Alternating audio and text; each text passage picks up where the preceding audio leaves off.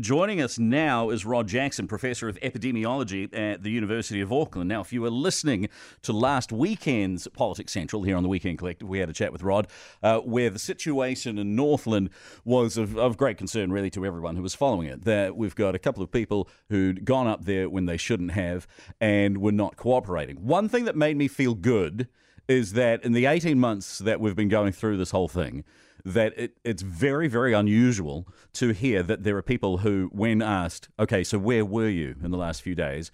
And it's not that they couldn't remember, it's that they've gone, nah, not telling. like almost everyone is helpful when pushed. Not these people. Rod Jackson said he was freaking out over Northland. Rod, are you still freaking out? Welcome. Yeah, kia ora. Yes, I am still freaking out because I think you're absolutely right that, that has changed, that we now have people saying, I'm not telling you, and that makes contact tracing impossible. The other thing is that we've now got Delta, which is very different. And I don't think we're out of the woods with Northland yet. I hope we are. But it's quite possible that those two women, I understand there's a third one who's also infected, who was part of the group, have infected people in Northland communities that aren't on reticulated sewage systems, so we're not going to get early warning signs from wastewater testing, and who may not be wanting to come forward if they have symptoms. So I don't think we're out of the woods with Northland yet.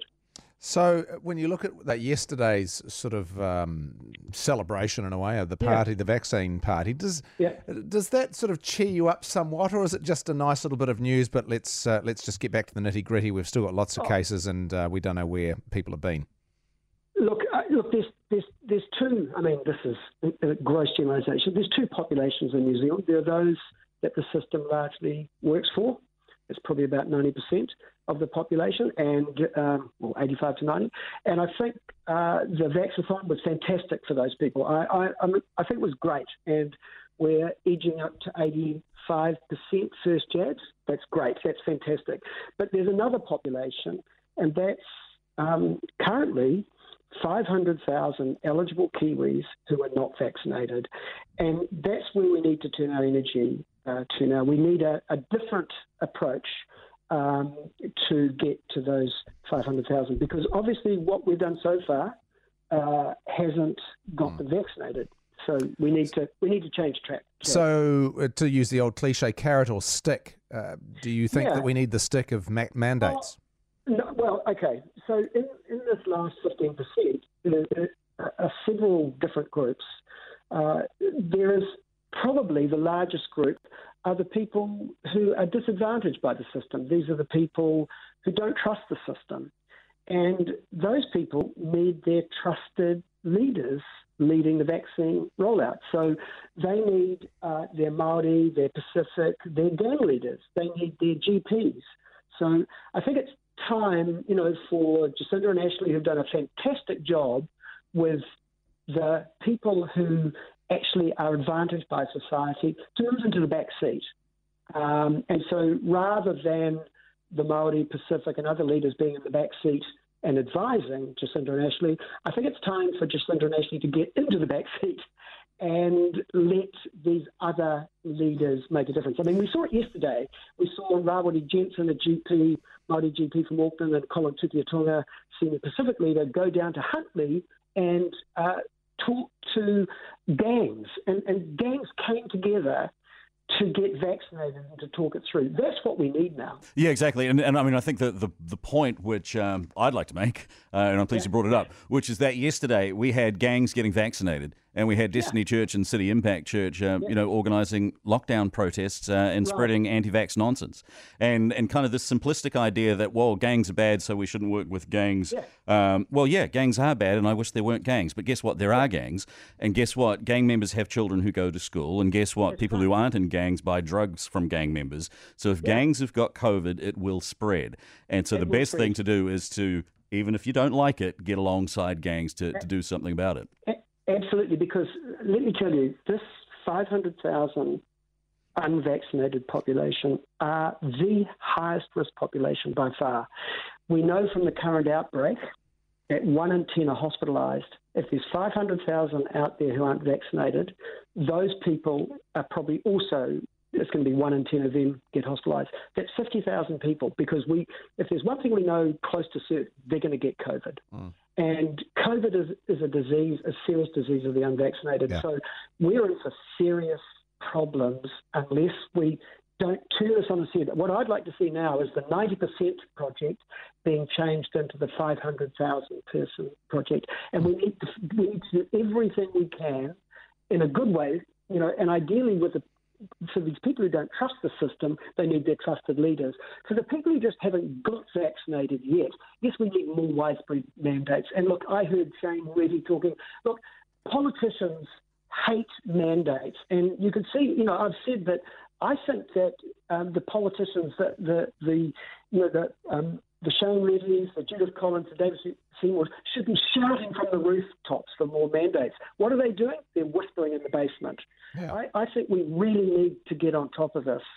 Yeah. Did you see, I don't know if you would have seen the report, there's a document from the Australian and New Zealand Intensive Care Society, which has actually put some reality into all this, the confusion around our ICU beds. They've done a survey of all the public hospitals, and we only have 172 staffed adult ICUs. That's astonishingly low, isn't it? Well, look, no amount of ICU beds are going to help us. Look, I mean, obviously, the more the better. But if we open up a bit more, COVID, and this is Delta, will go rife. Okay, and it doesn't matter whether we had 10 times as many ICU beds. Delta doesn't follow any rules. It comes just hits you, and no amount of ICU beds would make a difference. We need to suppress this until we get the majority of those 500,000 people vaccinated. Look, there's only one game in town, and that's vaccination. Okay. And, Can I ask you a hypothetical? What your concerns would be about vaccinated people interacting with other vaccinated people? So an example would be. I'm a big supporter. What's that? I'm a big supporter of that. So can I give an example for the listeners? Yeah. So let's say we've got a shopping mall like Sylvia Park, which has entrances and exits that can be controlled. We have vaccination passports. Yeah. And we have you can get in if you're vaccinated. And deal with businesses who are fully vaccinated. Where do you sit with vaccinated people interacting with other vaccinated people? I'm glad you brought that up. I'm a big supporter. So I would like to see, look, I think we're in for a messy 12 months. We're in for a messy. And I would like to see us start tweaking level 3. So the first thing I'd do with level 3, and you've just raised what I think is a great idea. The first thing, I would remove the 10-person, 10 teenagers from 10 different bubbles getting together, which I hear about every day, and go back to, 2 families, maybe you can do that, but we have to be clear. But what I would do is I would replace it by exactly what you're saying. I think we have to start rewarding the vaccinated. So if you're running a hospitality business where you say, no jab, no job, no entry, and you can prove that, then I think we could do, seated in the first instance. Why shouldn't you open a restaurant with everyone seated, where everyone's vaccinated and every staff member is vaccinated? And with retail, I'm thinking Sylvia Park. Well, yeah, I mean, why not? I think we need to start. I agree with you. I think we need to start rewarding vaccinated people because, as I said, it's going to be a messy year, and we're going to have to take people with us. And the only way we're going to take people with us, I believe, is if we try to increase the freedom for vaccinated people, but do it in a slow, cautious way. On that one, Rod, and we're running out of time, but as we're heading towards Christmas, is it conceivable? Is it conceivable, and 2, would you recommend it, that if you were double jabbed and let's say you'd had a test and you don't have COVID and that's within 72 hours, that you could travel anywhere in New Zealand, say in December? No, because I don't think we'll be on top of it. But what I do think is that we need to pull out all the stops to get.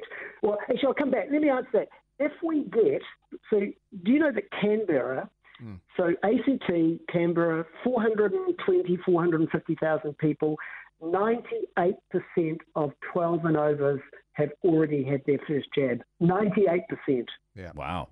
Okay, so if we got anywhere near that, I would be tentatively saying, yeah, maybe.